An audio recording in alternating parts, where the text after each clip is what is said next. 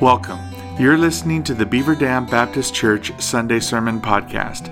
If you would like more information about Beaver Dam Baptist Church or have questions about today's message, please visit us on the internet at www.bdbc.org.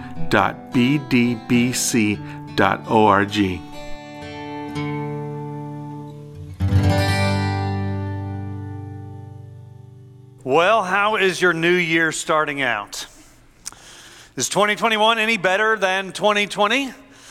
Or does it seem like it is more of the same? Our current situation in our nation and perhaps in our lives is clearly not ideal. And it is because of that we long for the ideal instinctively in many different areas of our life. For example, we might dream about what the ideal church would be like. While knowing that it's never really going to happen, we envision what it must be like to have the perfect church. A church where everyone loves the same style of music. A church where everybody attends faithfully and gives generously and serves regularly. A church where there is no gossip or criticism, but relationships are built on mutual love and respect and our commonality in our union with Christ. And you say, man, you really are dreaming this morning. Or what about the ideal concerning politics? An arena that, as part of our society, is troubling these days. But if the ideal would be that we could be in a country where we could freely share our ideas even across the aisle of politics and be able to listen to and learn from those who disagree with us and yet maintain respect and love for those with opposing viewpoints. Well, you might call that a fantasy rather than a dream. We can have the same dream when it comes to our career or our vacation or perhaps even our retirement. Certainly there are many young people, especially young girls, who dream about the perfect wedding and marriage. Having watched too many romantic movies, they idolize the perfect meeting, the story that they will tell the rest of their lives when at any dinner party somebody asks them, "How did you two meet?" And then they will move on from there to a whirlwind courtship, a creative proposal, and ultimately the perfect setting for a beautiful wedding. But of course, that too is just the beginning. The marriage is idealized, including one romantic encounter after another. And of course, it includes the ideal of 2 or 3 perfect children that bring nothing but joy and satisfaction to the home.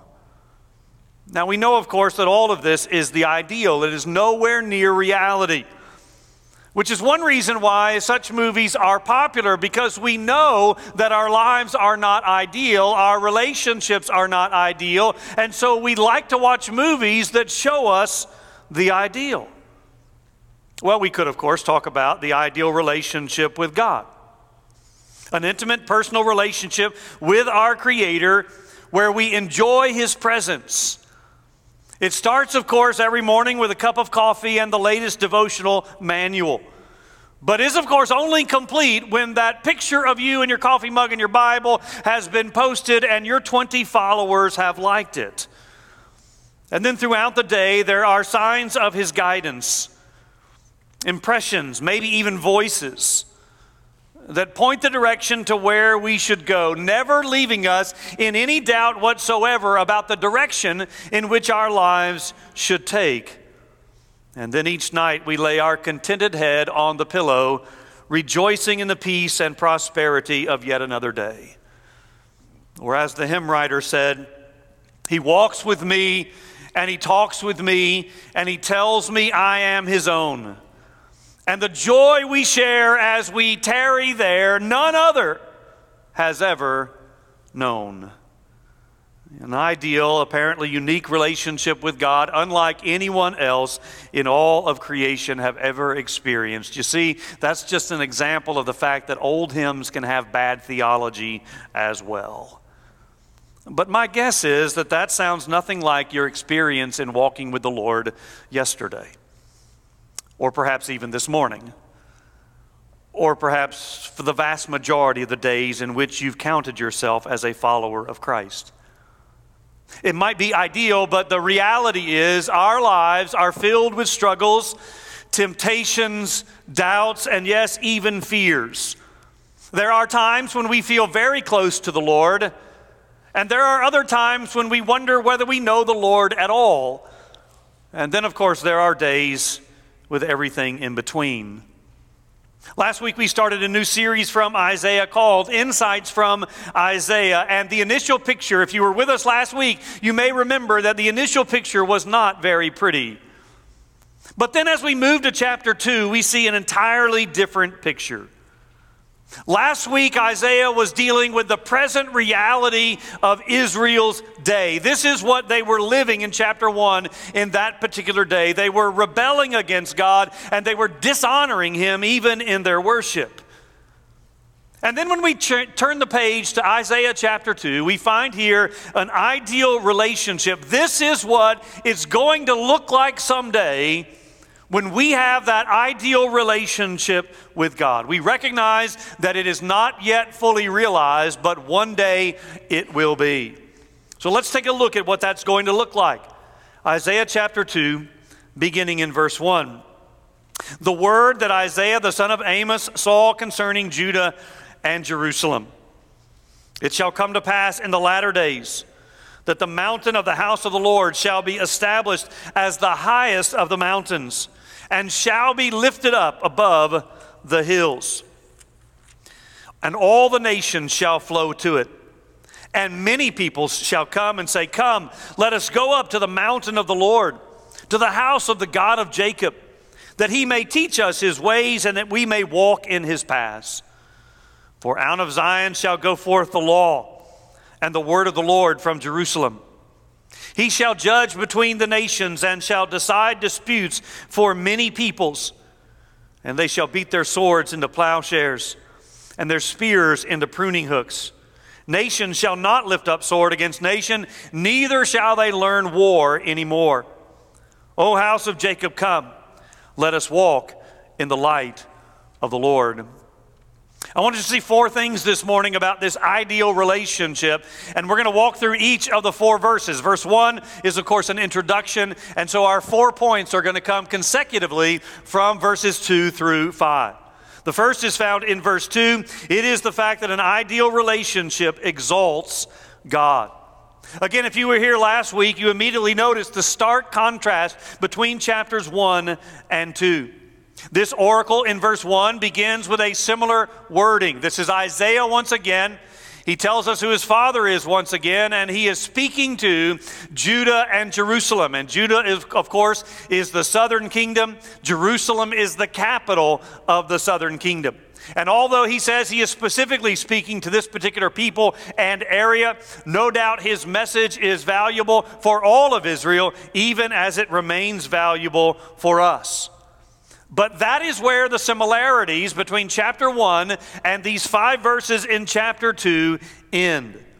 Because last week we saw a people who had rebelled against God, and as a result, their worship of God was external only and was in fact repulsive to God. A message that continued throughout the rest of chapter 1. We didn't look at all of chapter 1, just the first half, but that same message continued for the rest of chapter 1. And Isaiah is going to pick up with that message after the 5 verses we look at here. And a large part of the book is going to be dealing with the Israelites' rebellion in the present. But here in these 5 verses, we get a picture of the future. A glorious future of an ideal city and an ideal people. And we'll see at the end that this ideal future should motivate us to faithfulness in the present. Now, before we look at these 4 elements that deal with an ideal relationship, I do need to make you aware of what you might consider to be a potential problem, though I'm going to say it's not, but we need to acknowledge it. These verses in Isaiah are nearly identical to the verses we find in Micah chapter 4, verses 1 through 3. And so you have to ask yourself, why is it that two different prophets have a message or a revelation from the Lord that say almost identically the same thing? Well, there are multiple options, of course. Number one, God could have revealed this message to both of them separately. Number two, God could have revealed it to one of them and the other one borrowed, whether Isaiah borrowed from Micah or vice versa. Or it is certainly the case that it's possible that both of them, or at least one of them, relied on material that was already out there, maybe a popular hymn that was well known among the people, and they borrowed from that. None of these options make any impact upon our belief in the revelation of God and the inspiration of the Scriptures. In the New Testament, there is clearly reliance from one gospel upon another. That is, we know that some of the gospel writers in the New Testament used other gospels to help them write their own. Luke actually says that he resourced other material. That is, he went in search of other material and used that in writing his book. So whatever the solution between Isaiah and Micah, there is really no problem with both of these prophets stating this. And in fact, the fact that it's found in both prophets tells us just how popular this particular portion of the material is. In fact, it was probably one of the few well-received items that Isaiah spoke. Well, let's look now at these four aspects of an ideal relationship, beginning with the fact that an ideal relationship exalts God. Verse 2, clearly the phrase there, in the latter days, refers to a time yet in the future. In this case, a time when the Messiah will have his earthly reign. No doubt in the first century, they were expecting that to happen when the Messiah initially came. That is why when we read the New Testament letters and the Gospels, we come to understand that they misunderstood the coming of Jesus because they expected when he came the first time that he would establish an earthly reign. And in some sense, this did in fact begin, these latter days did in fact begin at the day of Pentecost, but certainly they have not been completely fulfilled and will not be until Christ comes again. And that is why I said this is the ideal. This is what awaits us in our future. Now, he is clearly talking here about the city of Jerusalem, and specifically the Temple Mount, a site where many of us were fortunate to travel to a few years back. Now, it was common in antiquity for gods, I'm using a little g there, for gods to make their homes on mountains. The belief was that you put your shrine, you put your place of worship on a mountain because the closer it was to heaven, the better. And so, of course, Jerusalem is on a hill. We've talked about that before. We've talked about the fact that no matter what direction you go from, it is always said in the Scripture that you go up to Jerusalem because it was a higher elevation. Jerusalem is some 2,474 feet above sea level. So it is a mountain, but it is certainly not the highest mountain. Just for comparison's sake, our Mount LeConte is 6,594 feet above sea level, some 3 times the city of Jerusalem. The highest peak in America is Denali, or Mount McKinley in Alaska, at 20,300 plus feet. And the highest peak in the world, of course, is Mount Everest at 29,000 plus feet. So Jerusalem, being about 2,500 feet above sea level, in no way compares as far as height to something like Denali or Everest. So what does Isaiah mean when he says God's mountain in Jerusalem will be the highest? Are we to expect that in a future time, God is going to supernaturally raise the city of Jerusalem so that it is in fact physically higher than any other place on earth? Well, that is certainly possible and well within the power of God. But it can also be symbolic here, meaning that one day people will realize that God is the true God, and thus He is higher than all other so-called God. And as a result, the nations will flow to him. That's river imagery, and you know that a river usually flows downhill, but here we're talking about a river of people flowing uphill to Jerusalem. And that is why I called this point the exaltation of God, because he will be lifted up above all others, and people will come to see him above all other rivals or so-called gods. So that's verse 2. He will be exalted. The ideal relationship is a relationship that exalts God above any other so-called God. Then we move on to verse 3, and we see that an ideal relationship worships God. Now, I'm not talking about the kind of worship that we looked at last week, in which God is said to be tired of it and it has become a burden to him. And we said that was because it was external only. The heart did not match the actions. And so here we are talking about a heartfelt worship. It begins with people desiring to come to God and to bring others with them, or what I'm calling God will be hungered. Now that's an odd way of saying it, but I had to put it that way to make it compare to my next two subpoints. And so it's just my way of saying that people will be hungry for God. An ideal relationship is one in which we hunger for the very presence of God. And by the way, that's one way to tell whether you're excited about worship. Do you not only desire to come, but do you desire to bring others with you? Or we could back up and just say, do you desire God for yourself? I mean, we are going to see throughout this section that one reason we know that this is ideal and not the reality is because we struggle so mightily with these things. Oftentimes we have to force ourselves to come to worship. Sometimes we have to recommit ourselves to worship. Sometimes, frankly, we come out of tradition rather than a genuine desire for the presence of God. And yet the psalmist said, I was glad when they said unto us, let us go into the house of the Lord. And we have to admit that in our own lives, sometimes that desire, sometimes that joy is missing.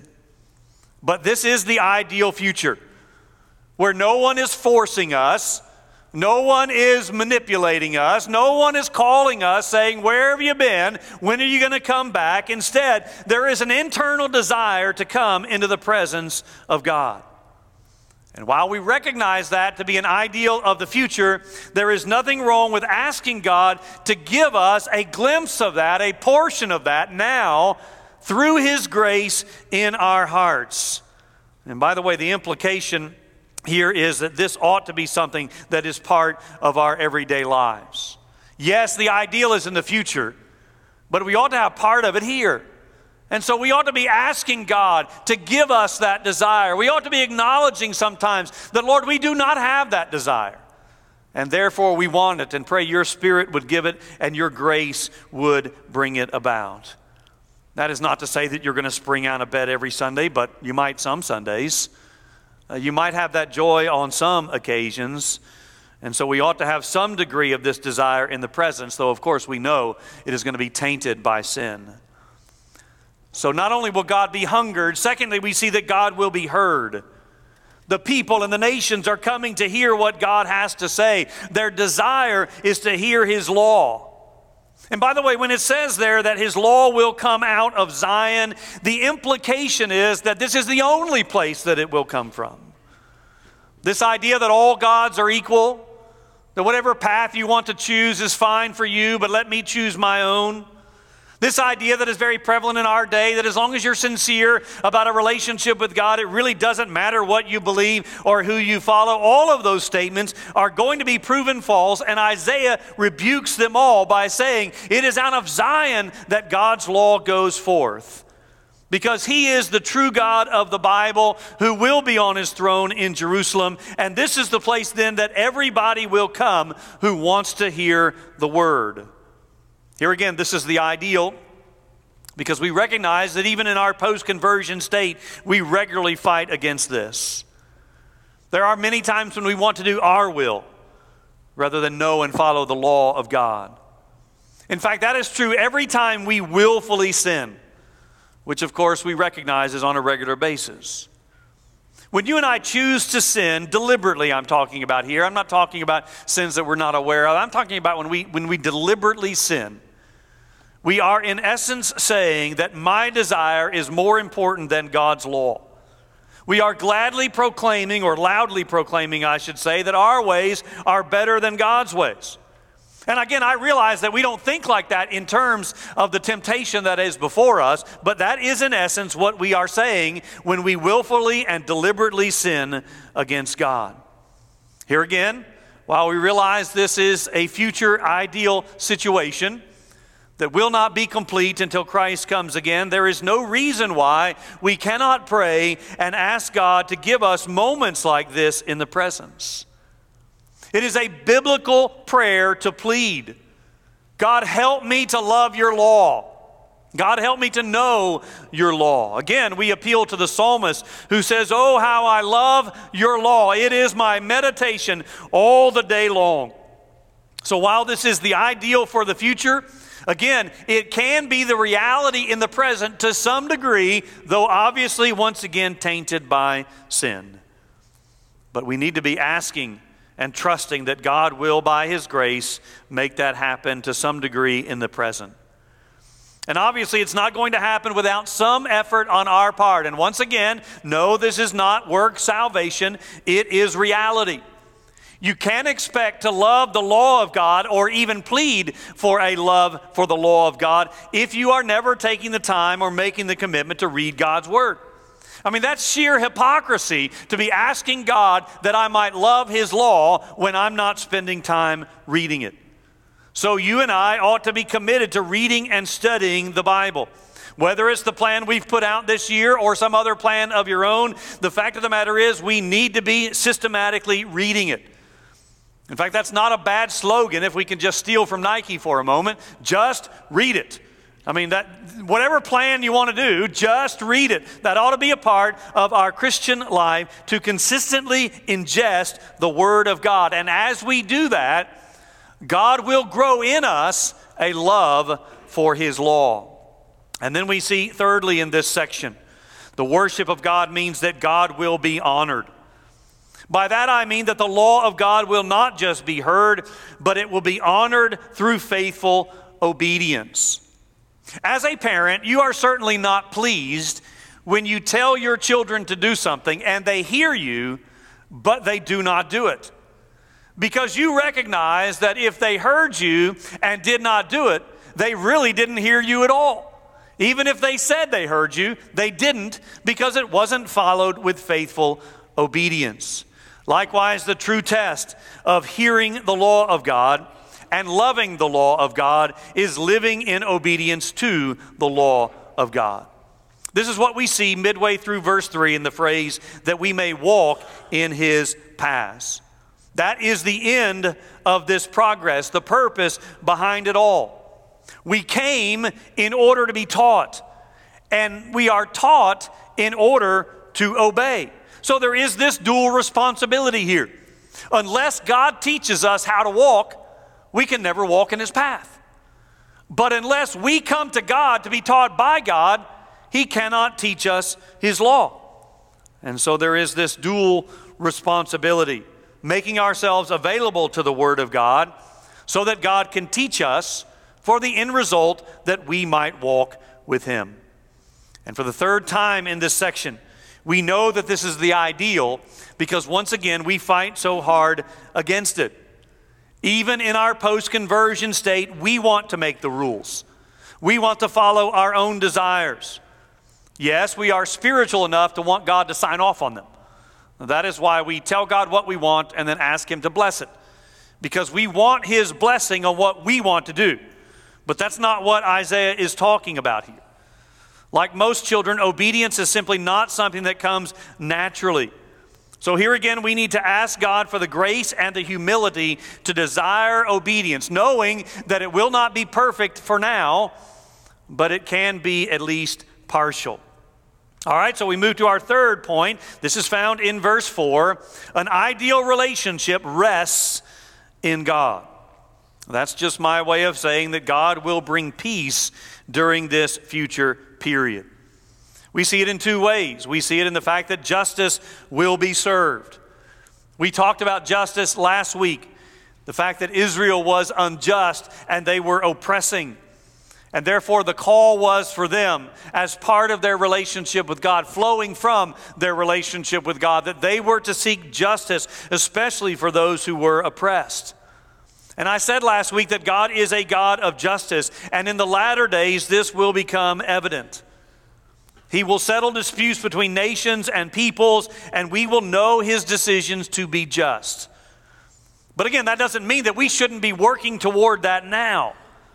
We are not just to sit back and say, well, wait till God shows up. You know, one of the recurring phrases that I heard in my home growing up from my mom was this: just wait till your dad gets home. Now, for those of you who are from my generation or perhaps earlier, you know what that phrase means. It did not mean that I should be excited about Dad coming home so that I could run to the door and eagerly greet him. It meant that when Dad came home, I was going to face justice for whatever I had done during that day. Now, our job is not to just say to people, well, don't worry, one day God is going to bring justice. Yes, he will. But in the meantime, he has called on us to work for justice in this world until the time arrives when he sets everything right. We also see that this rest or peace is found in the fact that wars will cease. Here again, we know that this is the ideal future, not the current state, because there has scarcely been a time in human history. In fact, there has scarcely been a time in American history where there hasn't been some kind of war in some location. It seems that war is simply a part of the human predicament, but it won't be when the ideal environment arrives and the ideal relationship that God is bringing. In fact, the reason there are so many wars is due to a lack of relationship that people have with God. Peace will always be an illusion rather than a reality until God comes and we walk with him. Violence, as you know, is the norm these days. We painfully witnessed this again this past week. But there is coming a time when weapons of war will be useless, and the metals used for those weapons will be melted down and turned into fruit-bearing instruments, agricultural tools being more productive than military ones. But again, as we've been saying throughout, the promise of peace is part of the ideal relationship with God in the future. But that does not mean that we shouldn't pray for and long for peace in the present. Nor does it mean that we can't have personal peace with God and others until that time arrives. You and I may not be able to prevent a war in the Middle East or a violent march in our own country, but we can have peace with God and we can have peace with one another as long as it depends upon us, of course, the Bible says. Now, I realize that the state of our society is very troubling for all of us, regardless of party affiliation. In years past, people have joked about leaving America and finding someplace else to live, but now it doesn't seem like much of a joke anymore. But understand that no matter where we live, it will never be the ideal, not now. It is clearly not the ideal in our country, but then again, it never has been. Human society have always and will always have their problems because they are made up of sinful human beings. But that reality doesn't destroy our personal peace with God for those who have been reconciled to God through Christ. And so the promise here is that one day, in the latter days, this will be the norm rather than just being a personal peace between you and God, or maybe at times peace between you and others. There is coming a time when peace will reign in the latter days. But until that time, we have the promise of peace with God through Jesus Christ, and we have the command to live at peace as far as it depends upon us with one another. So again, while we long for the perfect peace that is promised, we pray for and work for peace in the present. Which brings us to our last of our 4 points that is found in verse 5. An ideal relationship walks with God. Throughout this sermon, I've tried to be intentional in going back and forth from the future ideal to the present reality. I've tried to say repeatedly that while this is an ideal future, there are aspects of it that we ought to have in the present, not completely, but at least partially, and we ought to be praying and asking God for that. But when we come to this last point, this is to be our present walk. This last one is different because it is not something for which we await, but something we are commanded and expected in the present. In fact, there is a connection because of all of those other things we've talked about, because of that ideal future that is promised. Therefore, we are to walk in the light of the Lord in the present. Well, let me ask it a different way. What is your incentive for living? I mean, what is it that drives you? What is it that gets you out of bed in the morning so that you face the day? Is it because you have bills to pay? So finances are driving you. That's the incentive for you to keep pushing on. Maybe it's your image. You keep moving on because you don't want to disappoint people in your life and you want them to think well of you. Perhaps it's your family. You want to provide and to protect them, and that's what motivates you to keep going. Well, what Isaiah is saying here, brothers and sisters, children of God, we have a glorious future in the presence of God. Therefore, walk in the light of the Lord today. He is striving to motivate us in our current lives by giving us this picture of this glorious future that is to come. Now, in a large measure of the rest of Isaiah, he's warning us of the threat of punishment if we don't shape up. But here he's saying, you have a great future in store for you, so live like it. There is going to be a return to Eden when the curse of sin has been done away with.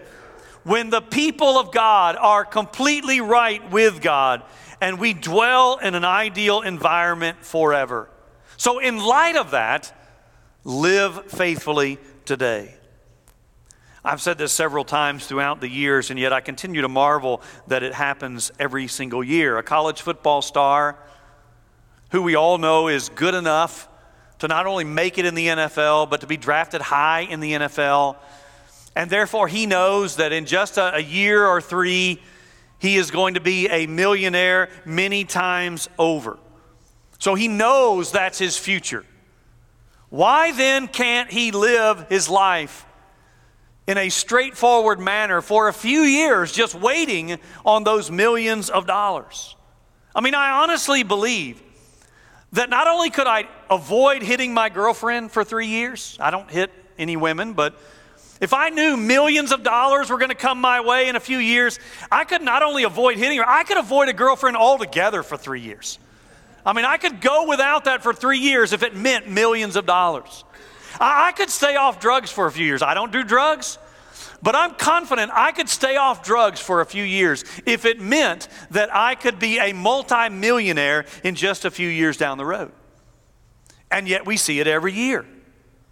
Young men who throw their futures away, even though financially there is a huge promise in front of them, they throw it away with poor decisions.